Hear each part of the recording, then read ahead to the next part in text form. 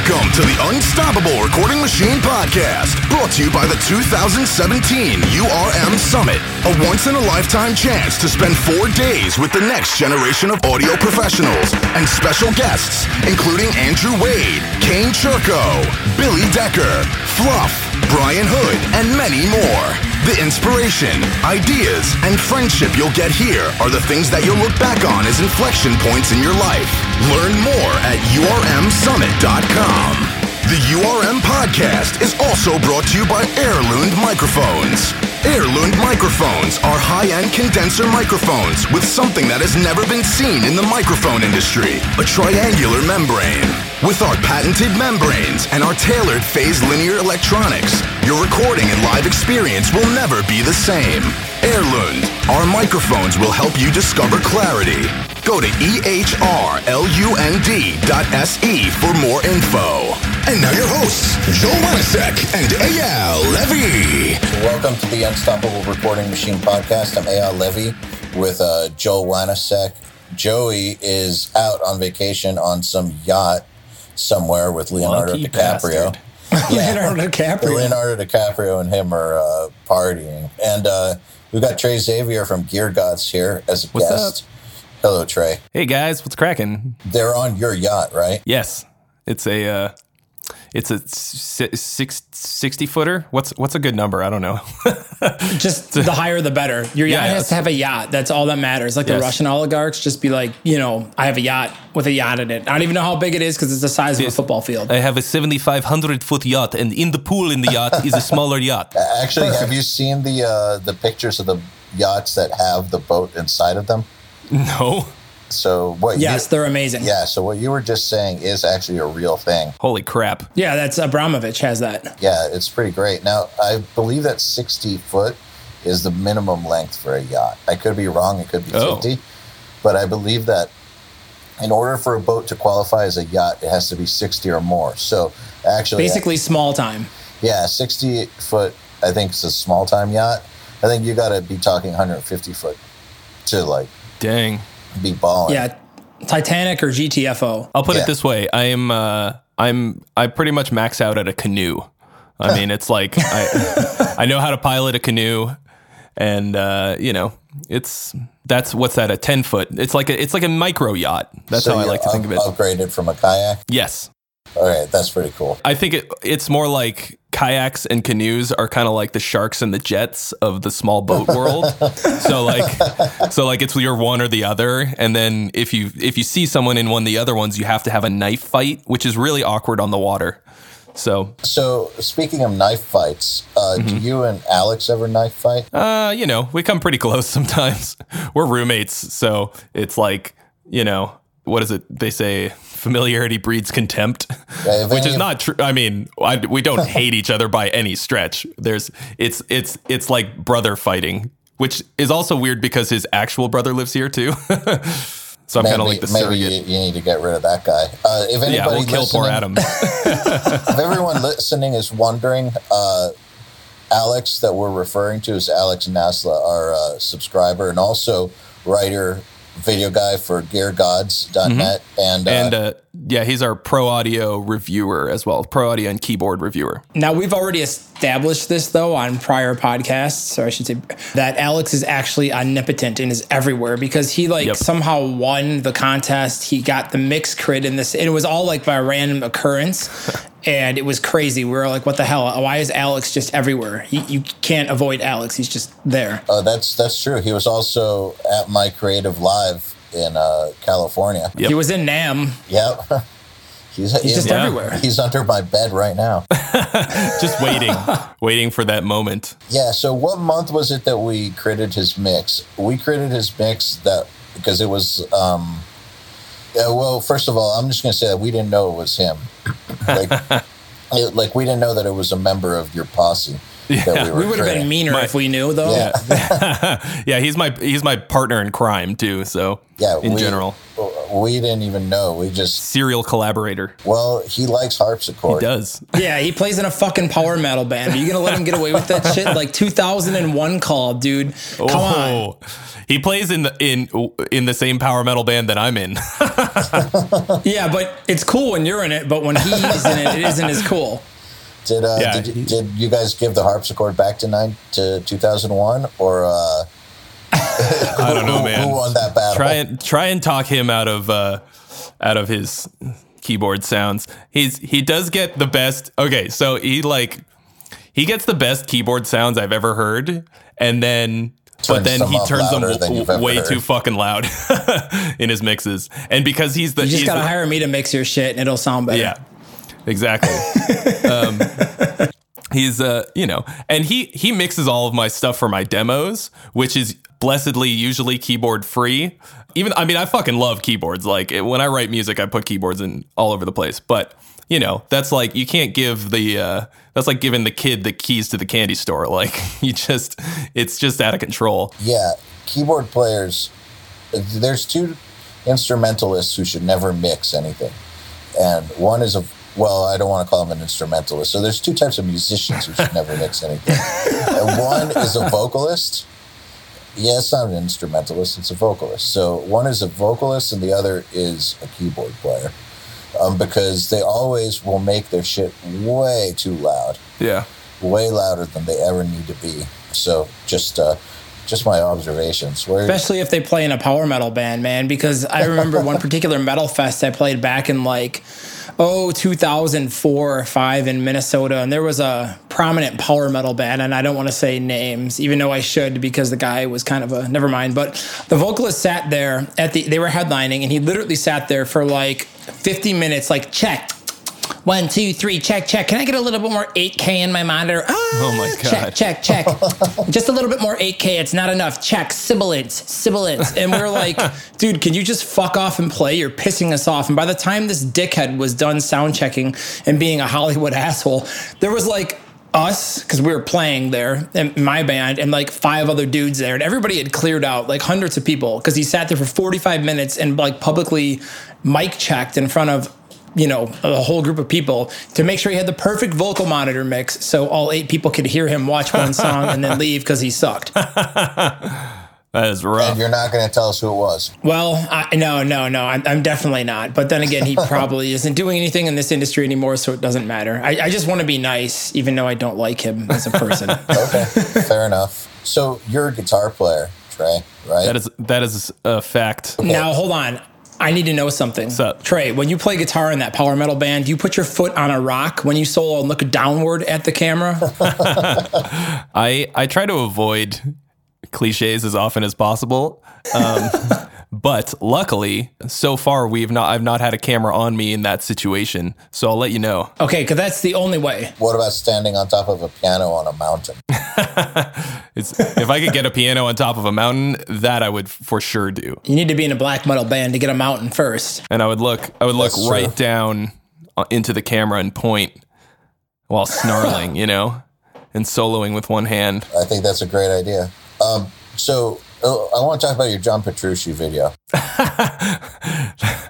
I would love to talk about that. Have I seen this? There's so much to say. If you haven't seen it, you should see it. It's like a take on an old classic, but it's like a really, really good take on an old classic. Do you remember the John Petrucci videos from 10 years ago where he's it's not John Petrucci shreds, but it's something they're called psycho exercises. Yeah, and he'll kill you.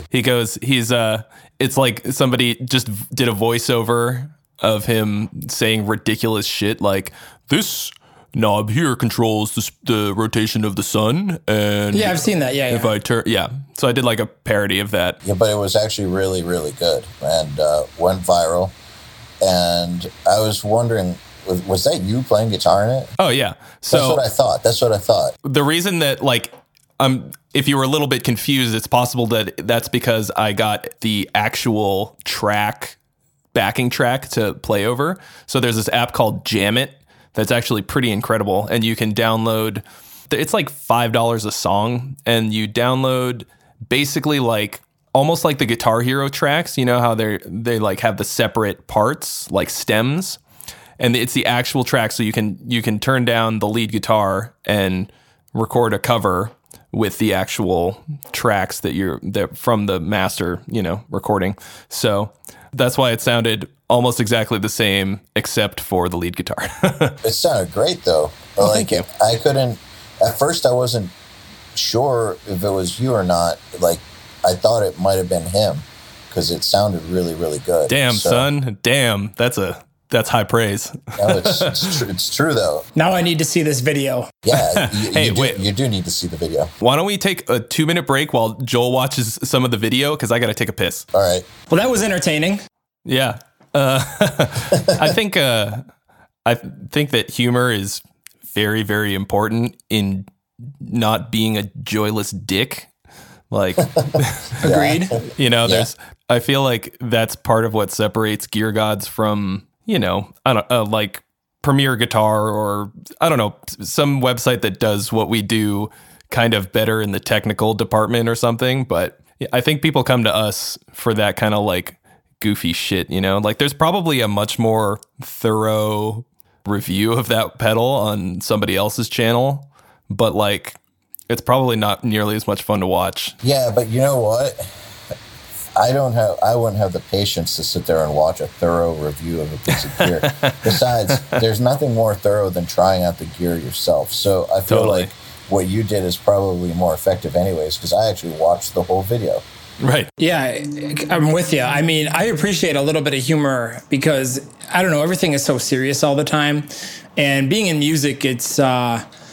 well, maybe it's just years of being a producer has jaded me. And it's like, you know, you come up with a song and then you've got 4,000 hate comments and 20,000 like comments and you got to deal with all that shit, you know, because everybody's a fucking armchair producer and they all think they can produce the song. They all think they can mix the song and they all think they know what the band's direction should be. And, you know, they might as well just all join the band because everybody's a pro. So, being used to dealing with that kind of shit where everything is taken so seriously, I've always really enjoyed producing bands that are a kind of a joke. It's like not serious at all. And we do it intentionally to get hate and just stupidity. So I appreciate that kind of stuff because I feel like it's fun. You know, you can't take yourself too seriously. And I don't think anybody should. So Definitely I think that's awesome. Well, John Petrucci agreed, right? Yeah, that was a massive bucket list item for me, just for him to acknowledge even that I exist. I mean, so I was playing one of his guitars in that video. I mean, not, you know, his signature model.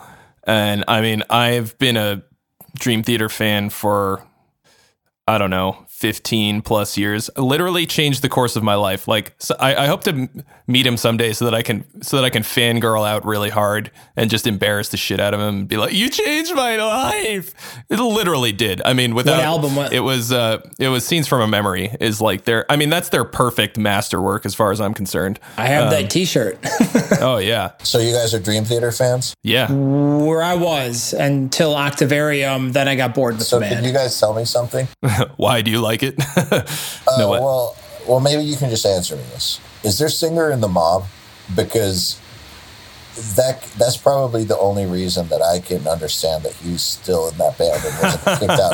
Like, are they like afraid that the Canadian Mob? Well, are they afraid that they'll like get put in like a cement brick and dumped in the river or something if they kick him out? Let me explain it to you in a way you'll understand. So, basically, no one actually listens to him sing when they listen to Dream Theater. They're just like waiting for the next sick drum fill or beat or the next guitar lick or the next, you know, shredding bass or keyboard part that when he's singing, they're actually not paying attention. So no one actually listens to him sing and no one acknowledges that he's actually even in the band. We really kind of just sit down and we watch the band. I mean, if you've ever been to a Dream Theater show live, it's literally like going to Zombieland. Like they all sit there with their hands down and, you know, arms crossed with angry looks on their face, waiting for John Petrucci to miss a note so they can go blog about it and say how better they are than him, which is horseshit because they're not. But I remember one particular Dream Theater show, and it might have even been the Scenes from a Memory tour. There was like one heavy part in a song. You know, me and my buddies just kind of started mosh pitting a little bit, and I kind of bumped into my buddy, and all of a sudden the guy behind me grabs me and he scolds me. I'm like, "Are you fucking kidding me, dude? This part's metal as fuck. We want to throw down, and you're telling me I have to sit here and watch the band play peacefully and quietly." Well, you were at a Dream Theater show. I know. I'm just saying, you know, them power metal guys, you know, they need to lighten up a little bit and get laid. Out. Yeah. Yes. I think Labrie is very hit or miss for me. I think oftentimes more miss than hit. But I mean, yeah, what are you gonna do? It's one of my favorite bands with one of my least favorite singers, and I really hope he never listens to this and hears me say that, because that would suck. He'll send you an angry email. Oh, no, he'd send a hit squad. That's the reason. I'm convinced that's the reason. Yeah, I mean, he gets to go up there every night, and even if he's not that great, then he's sucking in front of 10,000 people that I'm not. So what are you gonna do? Write about it. Yeah. I don't know. I mean, I think Jared Leto should join. Yeah, I would pay to see that for sure. I mean, I didn't think 30 Seconds to Mars was that bad, and I think he should join. I think they're cool as shit. I mean, they have such a distinct sound, and it's so massive, like gargantuan sound. Are you actually being serious? Yeah. I thought they sounded great, and I mean, I don't know about him, but and their music videos are movies. Yeah, I actually thought they were a good band. So, what's going on in Gear God's Palace? So many things. So we do everything. I mean, so Gear Gods is meant to be a hub for metal musicians, right? So the idea is that if you're a metalhead and you play an instrument or you sing, then when you show up on the website, there should be so many things that you can do and look at and learn about, more than anything else. I think people come to us for a lot of suggestions on what gear to get, so they don't spend a lot of money on the wrong thing, learn how to actually use that gear, and then learn stuff about music in general and their favorite artists. So we have playthroughs, interviews, reviews, and other things that rhyme, like how-tos.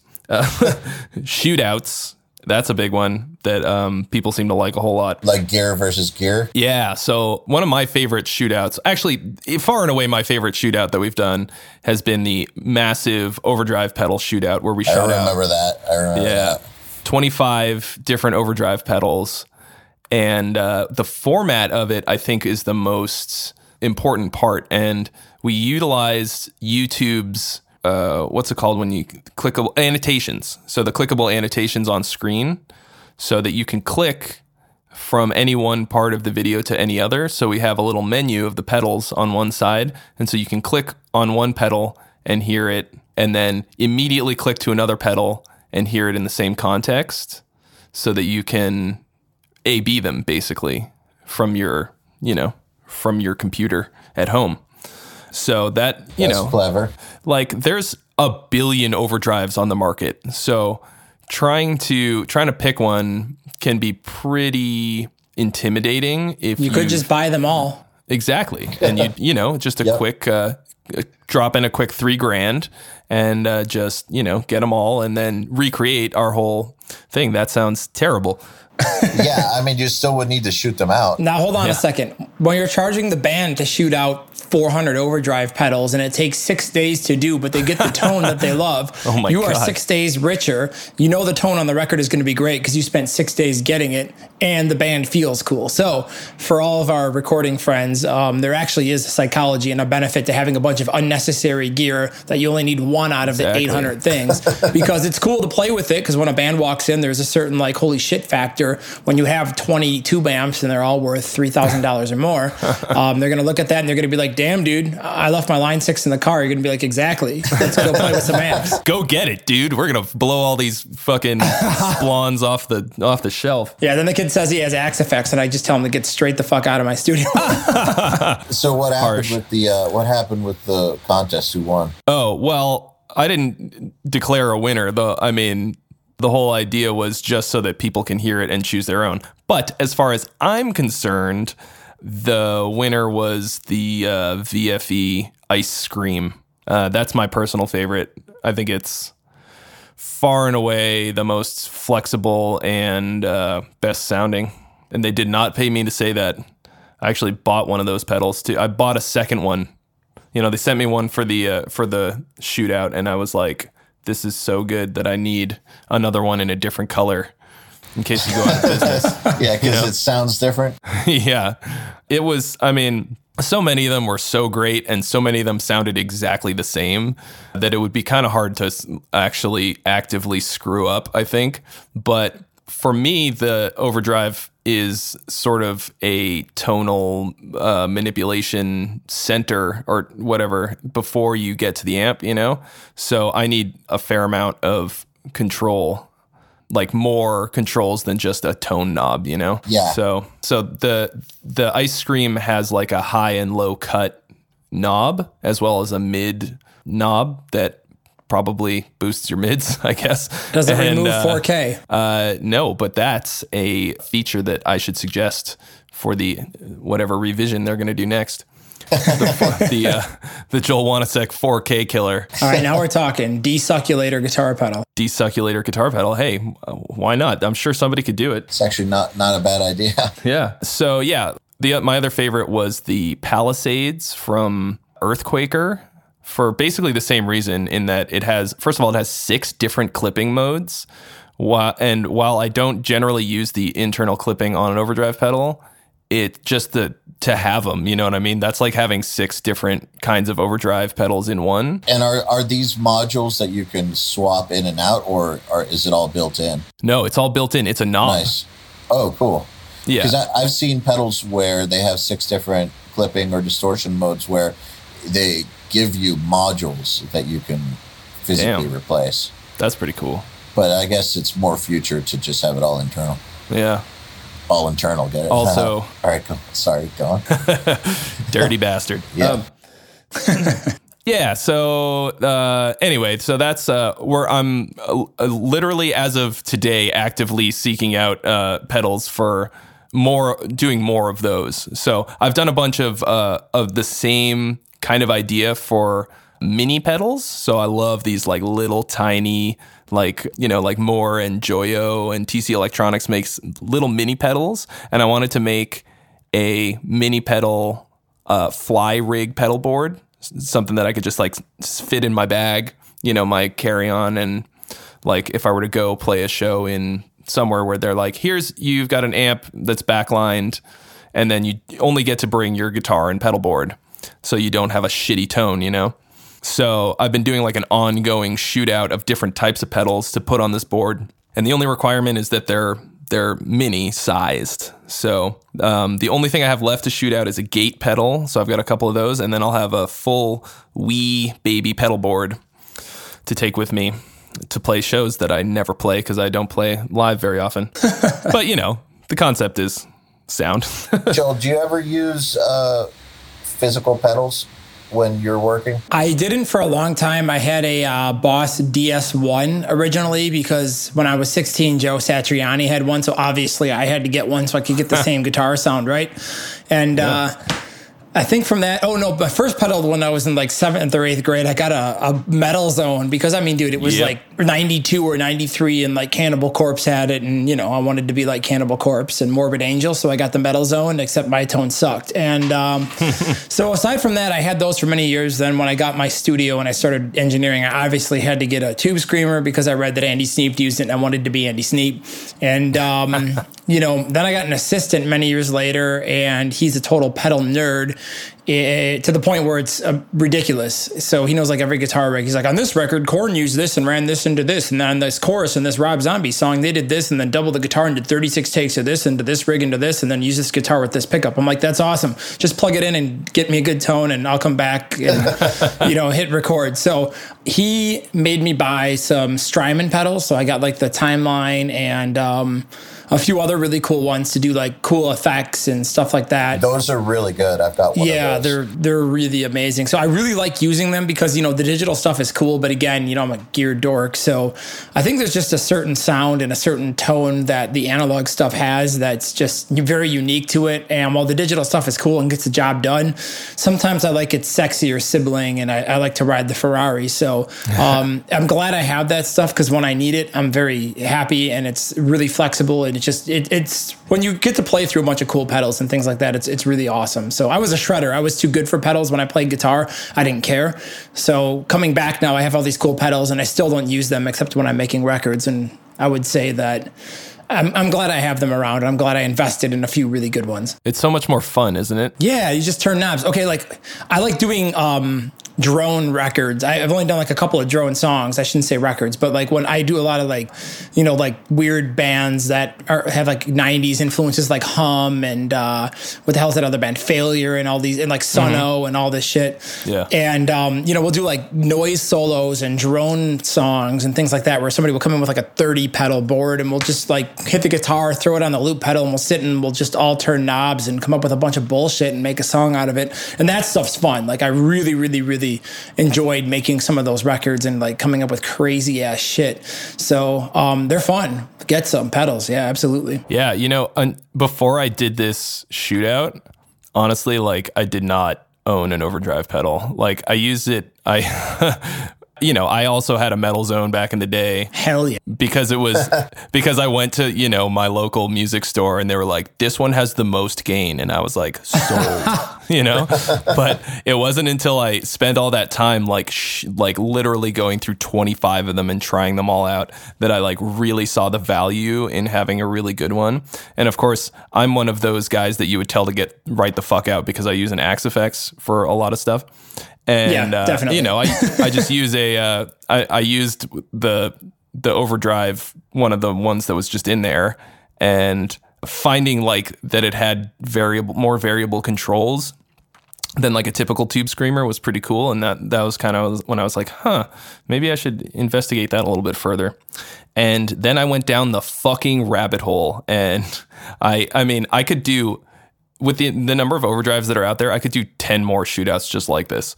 And yeah, so now I'm like, God damn it, now I have boxes of pedals that I'm like, I could get rid of this one, but like, what if I need it for this particular scenario? All right, I got a deal for you. You can send them to me. I'll relieve your burden for free, of course. Right. And then you can continue with the peace of mind knowing that you don't have to worry about the decision anymore. And then I'll just sit and stare at them and do the same thing. That would be a weight off of my shoulders. Thank you for offering that. You know what? I used to have a bunch of pedals like that, and I sold every one that I hadn't used in the past 2 years. I sold. And guess what? Ever since then, I haven't missed any of them. Yeah. And I don't have to worry about it anymore. Yeah, it's smart. I'll probably just keep a couple of them. It's like one of those things where I got to have a hot minute to list them and everything. But yeah. Yeah.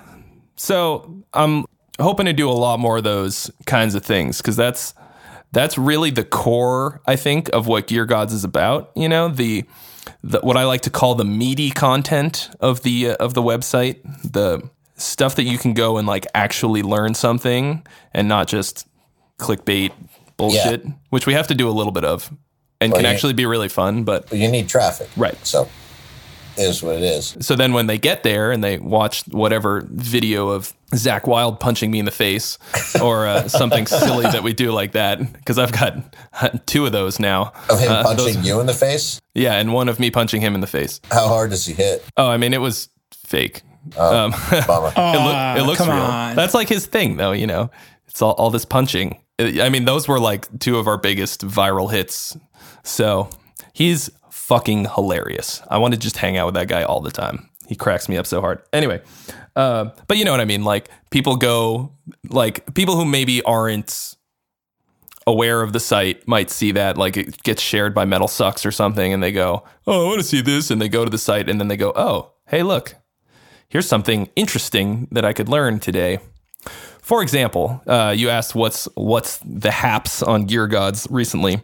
I started doing a theory series. I actually was about to ask you about that. Yeah. It's called Trey's Theory Corner, because I shoot it sort of Ghetto Fabulous style in the corner of my bedroom instead of, in the studio where we shoot all of our sort of more formal and serious or bigger scale content, just so that I can get them out really quickly, you know? And it's one of my favorite things to do because I really love music theory and I love teaching it. Did you go to music school? I did. I went to Berklee College of Music for 1 year, right out of high school because, mainly because I'm from the Boston area originally. And so it was I lived at home and I commuted I'm from Arlington, which is like a suburb. And then I got sick of living at home and shoveling snow half of the year. So I moved to California and I finished my degree at Sonoma State University. So basically, like, I, oddly enough, was a jazz studies major for more than half of my college career, which is weird because I don't really listen to that much jazz, but I recognized how much better they were as musicians than me. So I was like, I'm gonna soak up as much of that as I possibly can. So like I took jazz guitar lessons, I studied jazz harmony and theory and stuff like that, and it made a massive difference in the way that I view music. And I think that jazz guys have a lot to learn from metalheads, but I think metalheads have a lot more to learn from jazz guys, specifically theory stuff, and also maybe some, feel. But yeah, so I took all the harmony classes that they offered, and I think that it's one of the most important decisions I ever made in my whole life. So I'm trying to pass that on to our audience, and it's a little bit of a labor of love because for instance, the Petrucci video is probably something like 50,000 views at this point. My theory videos are very beloved, and they have a very high average view time, but not a whole lot of hits just yet. So, well, I mean, you can't expect a huge amount of hits on a guitar theory video. Definitely not. Not as compared to comedy. Certainly not. Which is why it's a labor of love, and I'm okay with that. I don't mind at all. I get more. First of all, I get way more positive comments. If you can imagine this, the first theory video, I mean, I haven't checked on it recently, but the first one that I put out has 0 thumbs down, which on YouTube is a fucking miracle because anybody can give it a thumbs down for any reason. Like, they don't like my face, Would you like would you like me to give you one? No, please, God, no.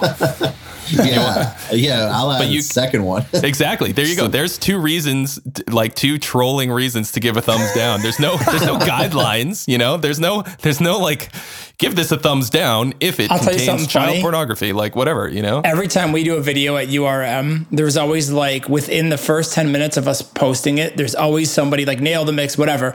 There's always somebody that goes, and there's 2 people that it's like 2 or 3 thumbs down, and it's on every video. There'll be like 5 people have thumbs up. There's already 2 thumbs down, and then it goes way up on the positive side. So there's somebody that just sits and waits around for us to post something, and then actually like dislikes it. Like it's part of their routine. And they're probably subscribed to you too. They probably are. They have to be. I just think it's hilarious. Like I laugh every time I see that. I'm like, wait, okay, how long? We're going to take bets on how long the hate comes. 2 thumbs down and 2 minutes. All right, got it, done.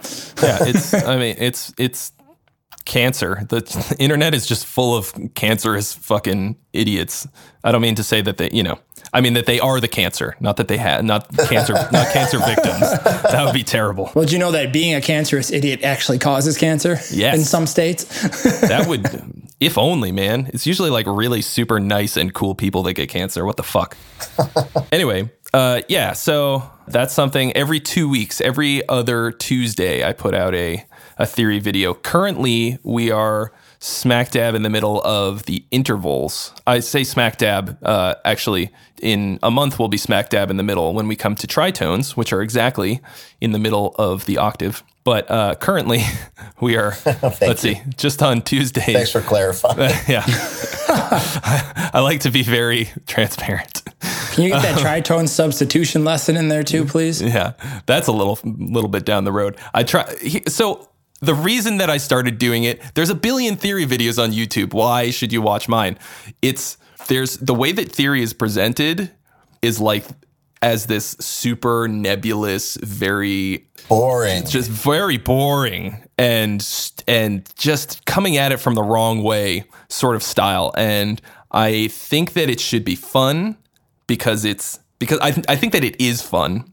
And I think that it's not as hard as people make it seem. I get these kids coming asking me questions like they're fucking terrified of it. They're so scared and they think that they have to go to college to learn this stuff or that, it's outside of their capability to learn. And It's absolutely not. Anybody can use it. So, and I've broken it down into the smallest possible, easy, munchable little bites, you know? You know, that's the same exact mentality that I took when I did my first Creative Live was we're doing a topic. My first one ever was about programming MIDI drums. A topic that's not that interesting, that a lot of people are afraid of for some reason. And that, you know, how do you make that not the most boring thing ever?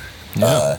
But I took that approach too of trying not to make it be like all the other videos I'd seen online, and to try to make it to where a sixth grader could understand it, yet have the information be legitimate, and to make it something where if they actually watch it over the course of a weekend, by the end of that weekend, they would know how to actually at least get by. Yeah. And that actually proved to be super successful, and that's been my MO towards teaching stuff online is don't worry about dudes who try to teach hyper technical things for electrical engineers, because that's not, you know, those kinds of people, they can go get their PhD in engineering if they want to, in audio engineering, if that even exists. But for the rest of the people who read those crazy complex articles or watch videos like that who get intimidated by this stuff, I want to present this way in a way that will help them, because I don't think this stuff's that hard. Yeah, exactly. And I think something like that, especially like programming drums or whatever, that could potentially fall under the category of things that are intuitive, you know? Like I program drums intuitively. Well, I have a little pad and I kind of tap it out and then I, you know, move stuff around. But I'm never thinking like, this is an 8th note pattern and this is a flam, you know? And I think that stuff like music theory can also be intuitive if you teach it in an intuitive way, or a way that appeals to people's intuitive side. Like so far, I have not written down a single note head, you know, like on paper or anything, and we'll probably eventually do that. But for right now, like I think people, when they think of music theory, they imagine like sheets and sheets of, you know, what's it called? Notation, you know, and like having to learn what sharps and flats and, you know, all this like written out stuff. And they have this image in their head that that's what it looks like. When it's as simple as like, okay, a major third is, you know, you take one note and then you go up 4 frets on your guitar, or go to the next string and go down 1 fret, you know? And like, that's the shape of a major third. And why that's important will come across later, but you can just know that and then have it forever. You can be playing a song that you already know and you see that shape and you go, oh, that has a name. It's called a major third. Bam. And it's not that fucking hard, basically.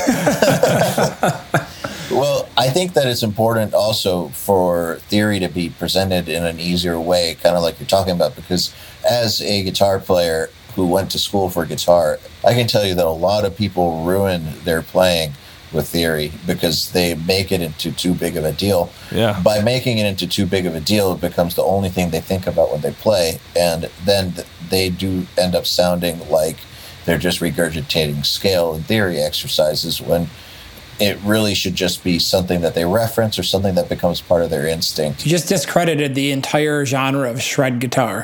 Hey, man, Yngwie, who basically helped start that, doesn't know what the fuck Phrygian scale mode would be. If it landed on his Ferrari and made him wreck into a goddamn tree, he wouldn't know what it was. Guitar World, like 1997, they had the poll. I have the issue in my old man's basement somewhere. They had a poll of the 100 greatest guitar players of all time, and they each had a quote. And Yngwie was like in the top 10 or whatever. And his quote was, "I know all the theory there is to know, period." Wow. Yeah, he doesn't know shit. You don't fuck with Yngwie. He just plays heavy E Phrygian and sweeps diminished right up the fretboard, and you piss right off. I'm not knocking his playing one bit. I think he's incredible, but I know that he doesn't know a goddamn thing about theory. He knows his harmonic minor shapes. And he knows how to kick in the air when he plays guitar and make ridiculous faces. And that's all that matters. Yeah, it really is. I love Yngwie. I'm a total Yngwie fan. Yeah, man. Here's what I think of your fucking theory, man. bam, and then he kicks you. I guess my point is that he only knows the very, very basics that he uses. And I don't even know how much of that he actually knows. But it really shouldn't be that tough or that crazy. But I don't think that Yngwie sounds like one of those guys that I'm talking about. I'll put it this way. I don't think Yngwie knows any more theory than he did when he was 19. I don't think so either. Okay, do you remember Black Dahlia Murders guitar player before Oh my Ryan? God. The guy before Ryan. I was hoping that somebody else was going to bring that up because that's exactly what I was thinking of. Okay, that's the Berklee Level 2 Scales Study Guitar Solo Extravaganza. Yeah. Or the Guitar Grimoire exercises. Yeah, in a song. That's what I'm talking about. That guy, all he ever did was take the scale exercises, go up, then down, then up and down. Yeah. Fuck yeah, dude. He that's my shit. Almost ruined those albums.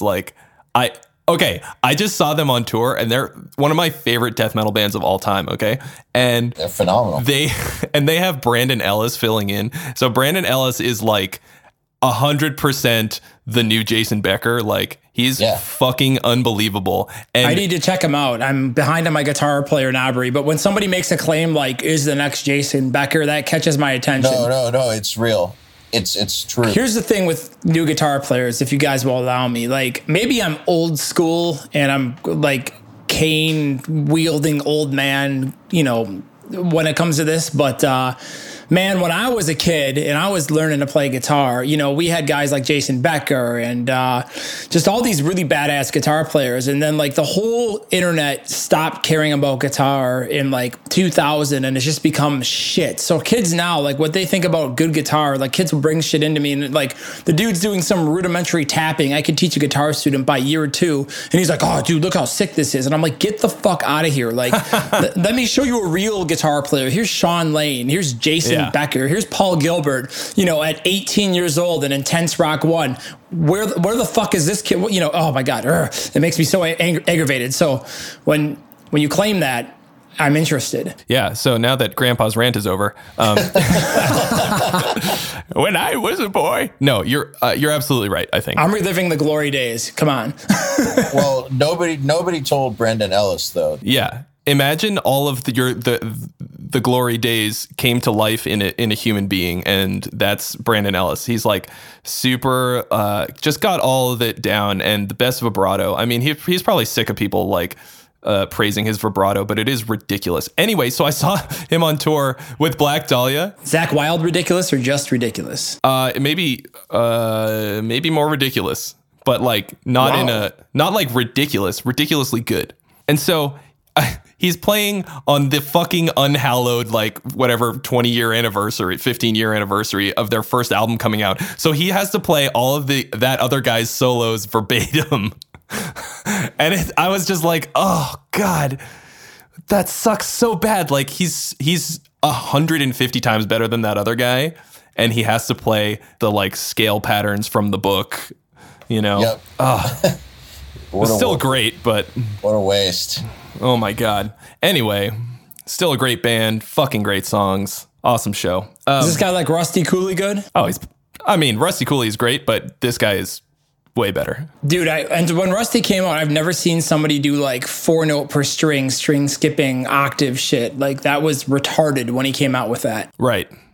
I guess I would say that, Brandon is way more musical, I guess.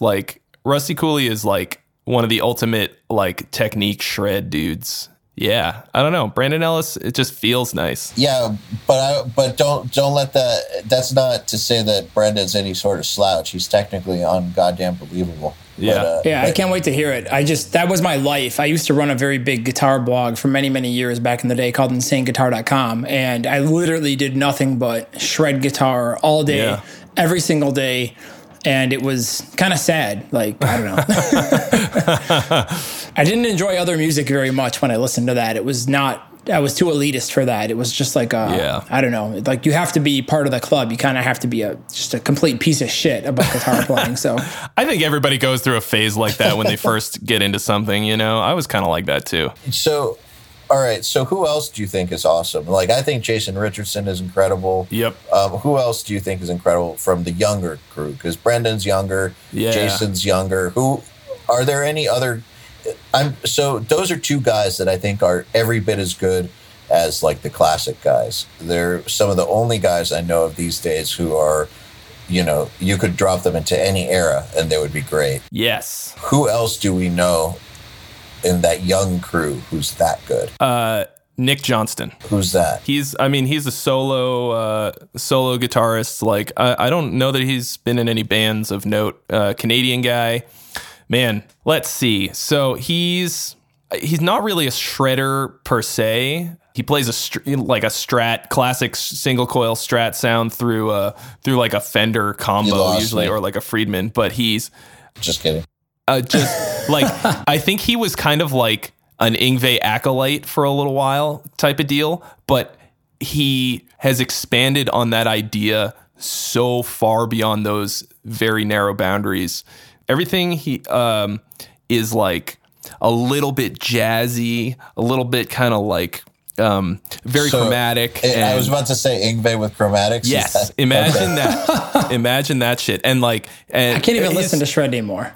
No, it's not shred. It's not even really metal per se. Like it's kind of like hard rock mixed with some like acoustic stuff and some and like weird big band era swing sounds and kind of stuff like that. And then like shreddy guitar. Like when he shreds, he fucking out shreds everybody and their grandma, but he's, my grandma shreds pretty hard. Yeah, you should see her sweep picking, man. Yeah. Let's see this punk. This fucking Nick Johnston, she could out shred me? I doubt it. Dude, her down picking is sick too. I'll tell you what pisses me off about shred. 10 years ago, or 15 years ago, I'd murder myself now for saying this, but like, I remember, because, when you have a blog, you get solicited by a lot of press releases and stuff like that because everybody wants to push their stuff or have them come do an article or whatever. So I remember I would always get these press releases like from a manager. It'd be like, so-and-so super guitar player teams up with big vocalist from this band and makes this super group, and you're like, fuck yeah, this is going to be awesome. It's like George Bellis on guitar and, this dude from this really awesome band and this epic drummer and Vitaly, I can't pronounce his last name, Kupri on keyboard, or you know what I mean? Like, it's just like all-star shred shrapnel guys. And then like you hear the first track and it just starts out with like the 1987 like Impellitteri riff, and then the high vocal comes in with the yeah, and then there's like the guitar solo. Yeah.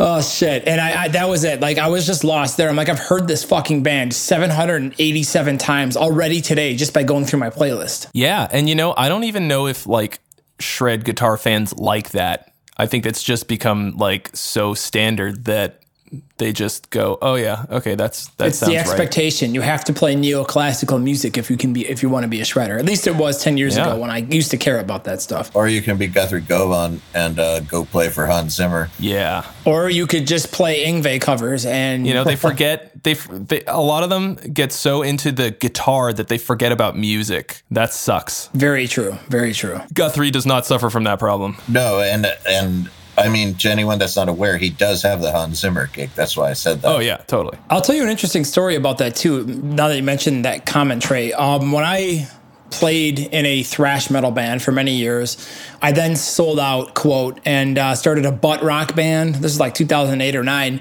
And making the transition from being a shredder for like 8 years or whatever, and living, shitting, breathing, nothing but speed, crazy guitar, and then having to play like rock music and write singles and things like that. I had to like relearn how to play guitar over in a year.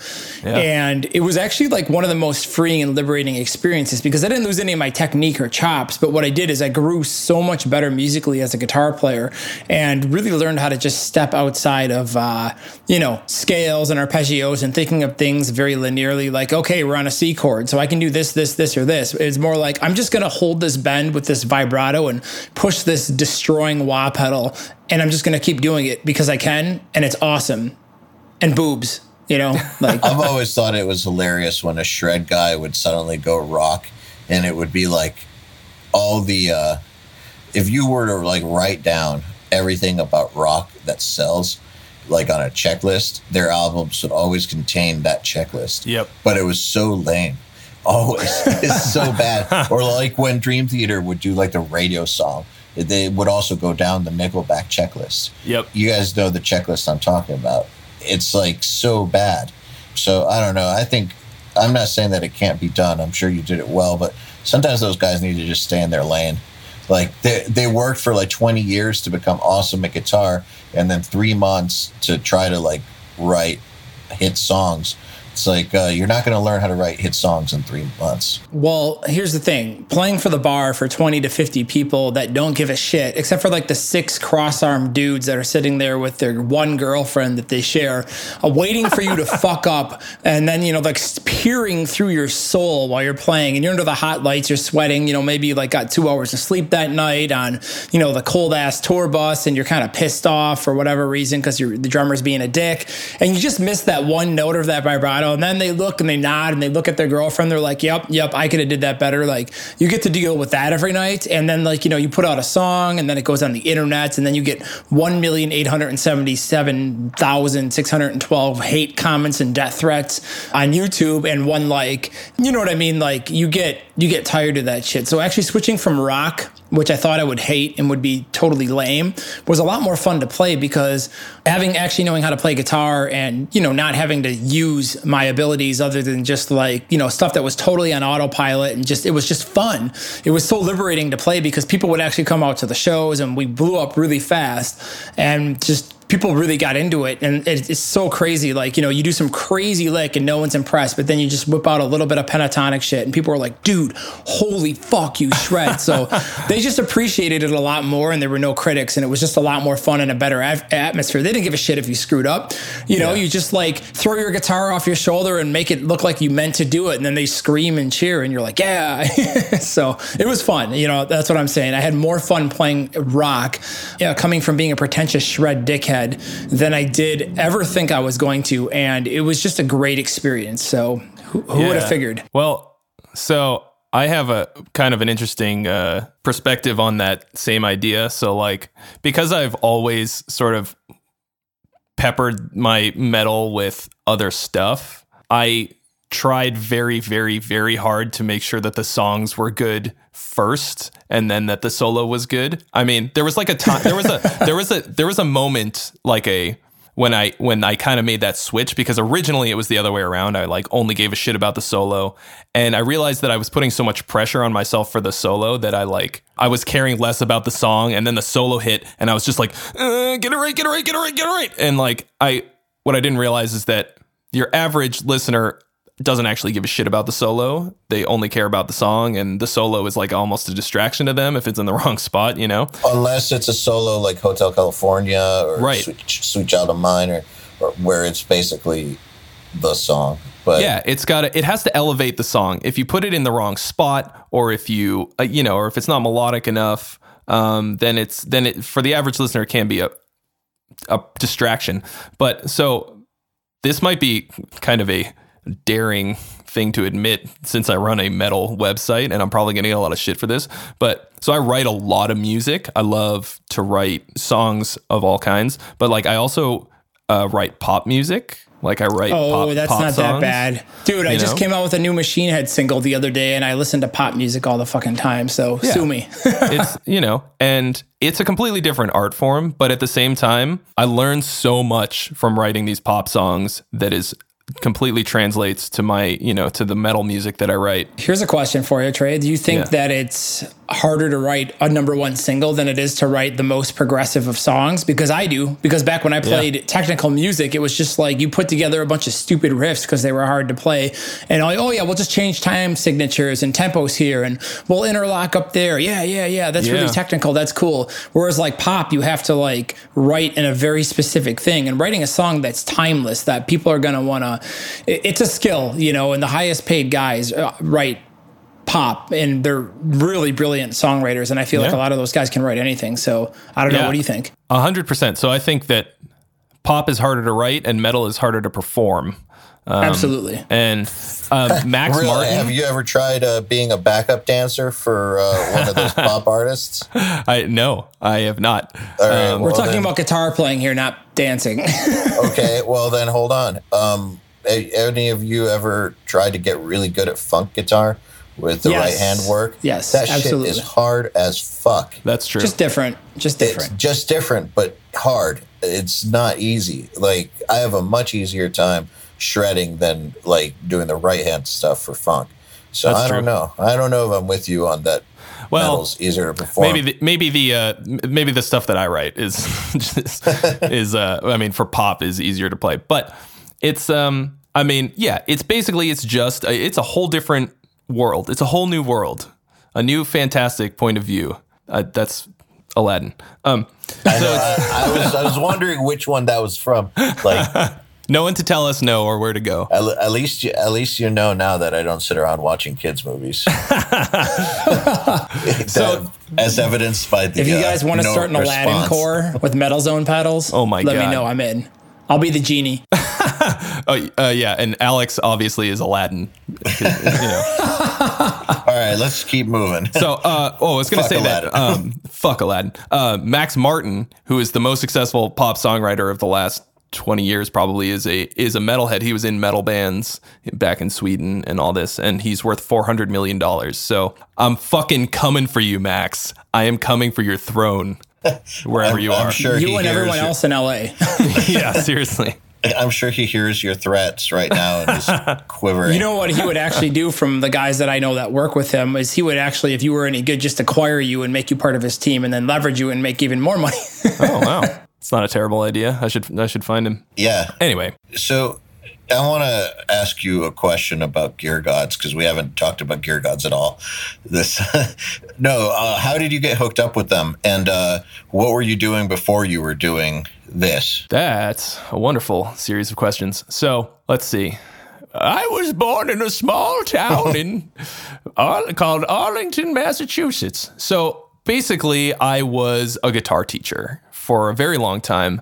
I worked at a music store doing like retail stuff, and I sort of got into teaching sideways. I had friends ask me like, "Hey man, can you show me some of this stuff?" Basically, I taught for like food. I would be like, "Bring me a box of cookies and I will give you a guitar lesson." And so that was in college. And then I started getting more serious about it. I started working at a school and teaching private lessons, and I did that for seriously for 5 years. That was pretty much my whole life, and playing in bands and stuff. And then one day I was scrolling around the Metal Sucks Facebook page, or maybe it just dropped into my feed, and they were looking for someone to do this, basically a gear site, and they were looking for people to apply for the editor-in-chief position. So I kind of did the overachiever version of an application, which is that I actually filmed the very first rigged thing for a rigged episode before there was even a rigged. So this band Cormorant is friends of mine. They're kind of like a underground black metal band, kind of had some success on Metal Sucks and stuff like that. And they're great, super great. Good friends of mine, still trekking along, putting out awesome records.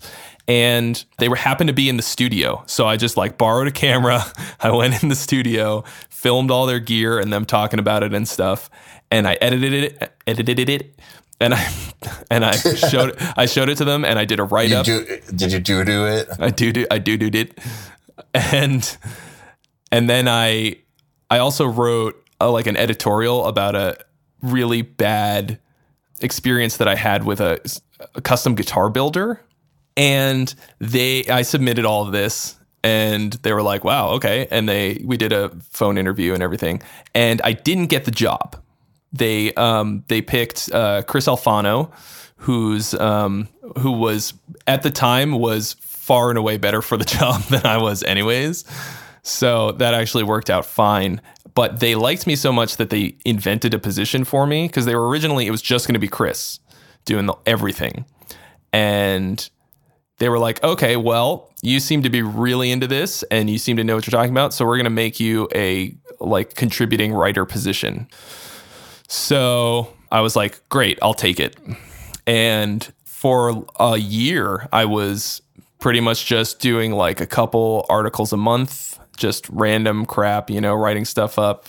And they initially did not even want to have a video component to the website, or at least they didn't really consider it when they were making the site to begin with. And I just kept pushing the idea of doing lots of video stuff because I kind of think that YouTube is the future, I really love YouTube. I love the idea of almost being your own network, being like the little mini NBC of whatever it is that you do. And so I shot a bunch of video content and just kept pushing and being really annoying and, doing a lot more work than I was, getting paid to do. And because I loved it, it was an outlet, and suddenly people gave a shit what I thinked, and that's the right word. Gave a shat what I thunked, and so I just kept hammering away at it, and then so they eventually upgraded me to a senior editor, which was another position that they made up just to give me a better title, and then eventually what happened. It was, January of last year, just before NAMM, Chris got a new job, and I had at that point made myself essentially indispensable. Like I was the obvious choice because like they'd have to train somebody else to do all this stuff and use, how to use WordPress and crap. So I'm sure they were, I made the choice really easy for them. I'll put it that way.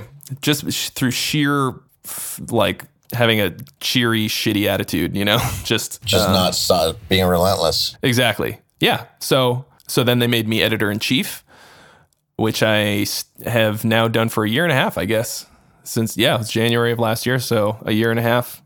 And it's been the single greatest thing I've ever done. It's the most fun I could possibly imagine doing for a job. I mean, it's funny because I think about the kind of stuff that I was doing when I wasn't working like 2 or 3 years ago. And a lot of it's kind of the same thing that I was trying to do, like just like making videos and playing a lot of guitar and, caring about gear at least a little bit. And now it's like playing guitar, making videos, all the same thing. Yeah, all the same thing, but other people care about it too. And I get paid to do it, and it's fantastic. I kind of, it's a ridiculously charmed life. I'm not a rich man, but I am very, very happy most of the time. Rich in joy and gear. Yeah. So it's super fucking dope. So what would you say to someone who wants to do something like what you do for a living? Because we've got a few people in our listeners who want to work online or do stuff like that. What would you say? I'd tell them to fuck stop. off and not. Well, I don't mean take your job. I know. No, I would. I would tell them to invest in a good quality camera and a good lighting rig. What camera are you using? Okay, so I have 3 cameras now. So we shoot all of our like more formal content on the Canon. We have been shooting on the 70D, and we just upgraded to the 80D, which is perfect because it sounds like ADD, like attention deficit disorder. And we have that. So I actually so Alex bought the 70D, and then he sold me the 70D when he upgraded to the 80D. And so I have that now. I've been shooting on that just a little bit. Most of the stuff I shot when starting out was a GoPro. You cannot fuck up with a GoPro. If the lighting is okay, it's going to look good. It can't look... We use those on Nail the Mix. Yeah, it can't look amazing. I mean, for what it is, it looks spectacular. I mean, if you're jumping off of a cliff or something, maybe it'll look amazing. There's a threshold of how good it can look, but the low threshold of how bad it can look is not... Like, it's hard to make it look bad. It's really hard to fuck up. So I shot most of my early reviews and stuff on that. And I also use a Zoom Q8, which is awesome because it's kind of like a GoPro in that, you know, you can't like, it doesn't have like a variable lens on it. It's like just kind of a static kind of a deal, but it has XLR inputs. So you can record all your audio straight into the video while you're doing it. And I use that for all my theory videos. So yeah, if you can afford something like a nice, decent Canon, I mean, you can get a Rebel that'll look almost as damn good for $400 or something, and, you know, invest in a decent lens. But you can get cheap as fuck lights on Amazon. Cowboy Studio like lights. $70. Yeah, Cowboy Studio, you know, it's like it loads the same kind of bulbs as any other super high-end professional studio lights. You know, you can get the same bulbs and put it in. They're cheap and flimsy, but, you know, Dude, they work. They absolutely work. We used it for everything for the longest time and just recently kind of upgraded. But it's, yeah. So, I mean, I think that video is the most important. So if you have good looking videos, you can have a whole career on YouTube, you know, if you have good content for whatever, like, I think starting a YouTube channel, I would say start a YouTube channel now, whatever it is that you're doing, you know, because I wish, like, man, like, it takes time for it to catch on. Our YouTube channel is like 3 years old now, and it's just now starting to get some serious traction, you know, like our video that has the most hits is around almost 400,000, which is pretty good. But, you know, it's taken years to accrue those kinds of hits and subscribers. We have 35,000 subscribers right now. And that's a lot, but, you know, it's a very slow burn. So, but if you want to work in the music, I don't know, what would you call this particular I'd call field? It it is the music industry. It's just not like the record industry. You guys are the press. Yeah. Well, they are. Yeah, you guys are the new press. Like, magazines are not really a thing. I mean, They exist, but like, people get their press through you guys and through Metal Sucks and Metal Injection, which are all the same thing, kind of. Exactly. Yeah. But yeah, you guys are the Jews do run the media. I'm just their Irish pawn. Yeah. Yeah. So exactly. So if you want to work in music media or press, then WordPress is the bomb. Then get on Ben and Matt's good side. Yeah. Yeah. Exactly. Okay. I'll be more specific. No, serious answer now. I won't interrupt. You have to, honest to God, not be a dick. Like, so I hesitate putting this out there because now I'm going to get a billion emails, but like, so I get a lot of emails from PR folk, you know, public relations, press people. So somebody hires them to get their stuff on our website and other websites, right? And other, you know, TV and all that. Okay. And the reason that I listen to them and I care about what they've got going on, aside from the fact that they get me access to bigger artists, is because they like ask me nicely. You know, they write me an email that's like personal. They say, "Hey Trey, do you think you could premiere this video for me this coming week? The artist would really appreciate it." You know, and I get independent bands who do the same thing. And even though they might only have 500 likes on their Facebook page, and they shot a really great looking playthrough video, and they've got an album coming out, and they ask me nicely, and sometimes I premiere their video for them, you know? And that's basically like, that's what we do. So if you want to get on the good side of somebody who has a website or somebody who you think who could hire you or whatever, like, don't think about being successful or getting ahead or getting a job or something. Like, just make friends, you know? Don't be fucking annoying or be a dick. Like, I mean, obviously I just told the whole story about how me being annoying got me this job, but I was persistent, not like, "Hey guys, what are you doing? Hey, let's be friends. Yay."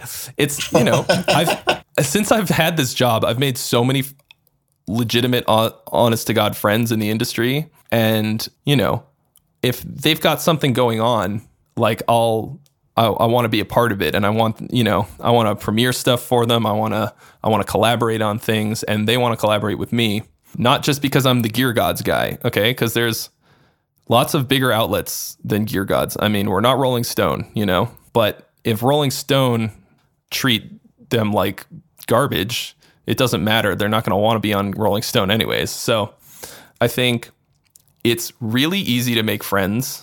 And I don't want to say that I'm particularly necessarily good at it, but I don't, because my intentions are genuine, I think people realize that pretty quickly versus like the sharks or the NAM punishers. Yes, the NAM punishers. Bro, check out my demo. Bro. Yeah, exactly. And they just hammer you with something rather than being like, hey, dude, I like what you do.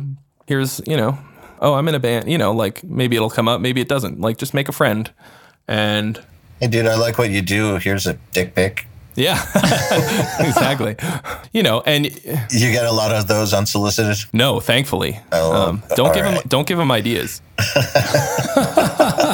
Although we so our demographic is an absolute sausage fest. Though it's literally 95% of the people who come to our site are dudes. So yeah. I'm sure it'll happen eventually. That'll be really bad. What are we, like 98.5 at URM? Yeah, I think we're 98.5. Yeah, I think that sucks. I wish there were, I wish there were more girls that were into it. But they're there, and hello, all my female fans. I appreciate and love you. Thank you for. Trey is single, and if you're available, please email him. See, that's why they don't. Exactly. Participate, is because dudes always say shit like that to them. I just cock blocked. Sorry. See that Joel just reinforced why the females never communicate in these groups or participate, because the moment they show themselves, someone thinks they're trying to get a date or something. Yeah, that sucks. So anyway, thank you, Joel. I'll be here all week. So they anyway. I guess my biggest piece of advice, number one, chill the fuck out. Or if you're too chill, you might be too passive, get involved. So and this is not making fun of him, but how did Alex do it? Because on the surface, he can, he checks off some of those categories. He's a punisher. We love him though. He's a lovable punisher. Yeah. Dude, Alex is awesome. He's awesome. But how did Alex manage to like get away with it? Well, because he's genuine. He's not. So like bullshit. It's because he plays harpsichord in a power metal band. Let's be real. He does. So he has a very particular set of skills. Aside from just like being pretty knowledgeable about a lot of things that I have a high deficit of knowledge in, specifically regarding stuff like mixing, mastering. Like that's all stuff that as soon as Alex started mixing and mastering all of my stuff, I quit trying to mix. Okay. Like for a while, like I was kind of into it, and he took that burden away from me, for which I am eternally grateful. And, and he knows more about keyboard sound design than anyone I've ever met. And he also offered me a place to live. So like I live, we're roommates. I moved. So I lived in Northern California for like 11 plus years. And when I was like thinking of moving to Southern California, he was like, hey, come rent a room from me. And so you're making it sound even creepier. Yes, I did. Well, so I mean, we were already friends. It wasn't like just some rando on the internet. So somebody who actually was in my band for a while moved down to Southern California. He started a band with Alex. They came up and played some shows with us. That's how I met Alex. And Alex is, Mr. fucking sociable. So dude, he knows everybody. He networks hardcore, So he's like, you could say that he's the annoying guy that I told you not to be, but because he's not really annoying. He's persistent. He's not annoying at all. And he loves networking, and he loves to introduce people to each other, regardless of how awkward it might be, and he just powers through the awkwardness. So it works out really good for him in a lot of ways. And he's undaunted. So I don't know. So then he fulfilled a need that I had, which sounds very sexual, but it was that, he can do a lot of the stuff that I can't. So I would say the part 2 or 3 of my advice to people who want to do something like this is to obviously develop a useful skill or have a product that's worth having. I think it was a kind of recent revelation of mine about how marketing and strategies and packaging and presentation is vastly more important than the actual product in a lot of ways. But when they get through all of that packaging and marketing, the thing sucks, then it was all for naught. So you have to have something better, different, more useful or whatever than the next guy, or even just something that's really, really good. Like in the case of music, there's 800,000 death metal bands in the world.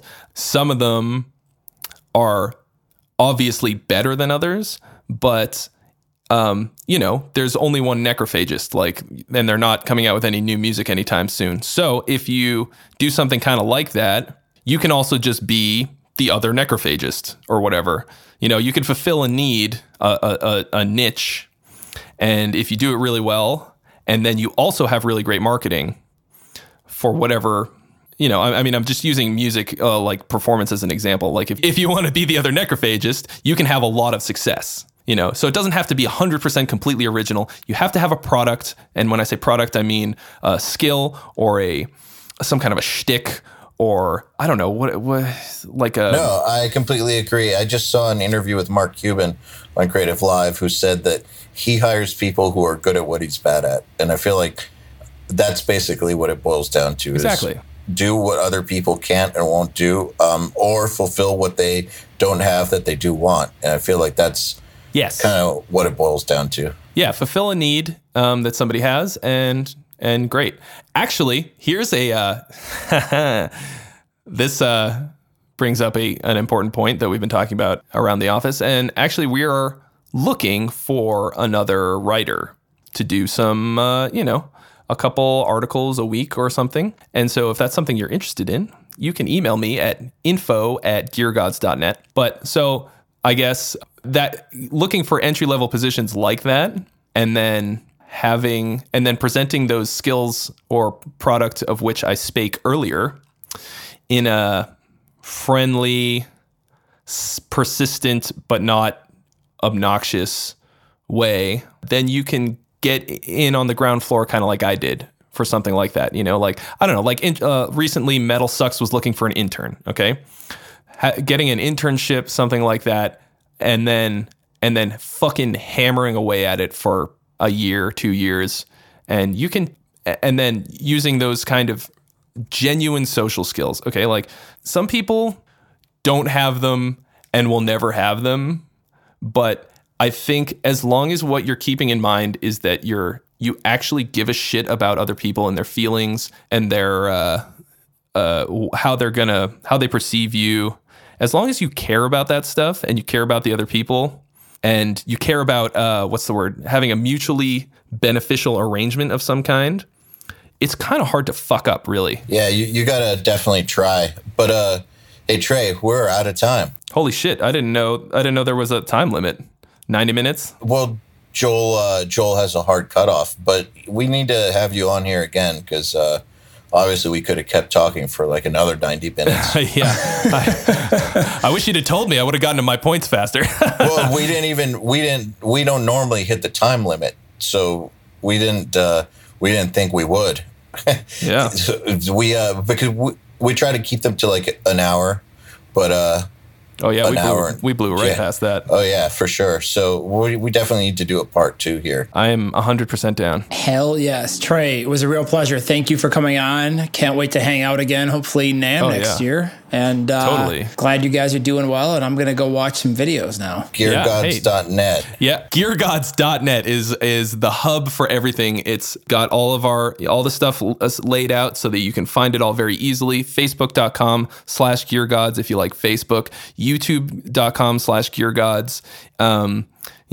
Please be sure to subscribe. We put out new stuff like 3 or 4 times a week sometimes. And yeah, thank you guys so much for having me on. This is so much fun. I would love to do it again anytime. We'll do it. Absolutely. The Unstoppable Recording Machine Podcast is brought to you by the 2017 URM Summit, a once-in-a-lifetime chance to spend 4 days with the next generation of audio professionals and special guests, including Andrew Wade, Kane Churko, Billy Decker, Fluff, Brian Hood, and many more. The inspiration, ideas, and friendship you'll get here are the things that you'll look back on as inflection points in your life. Learn more at urmsummit.com. The URM podcast is also brought to you by Earlund Microphones. Earlund Microphones are high-end condenser microphones with something that has never been seen in the microphone industry, a triangular membrane. With our patented membranes and our tailored phase linear electronics, your recording and live experience will never be the same. Earlund, our microphones will help you discover clarity. Go to ehrlund.se for more info. To get in touch with the URM podcast, visit urm.com/podcast and subscribe today.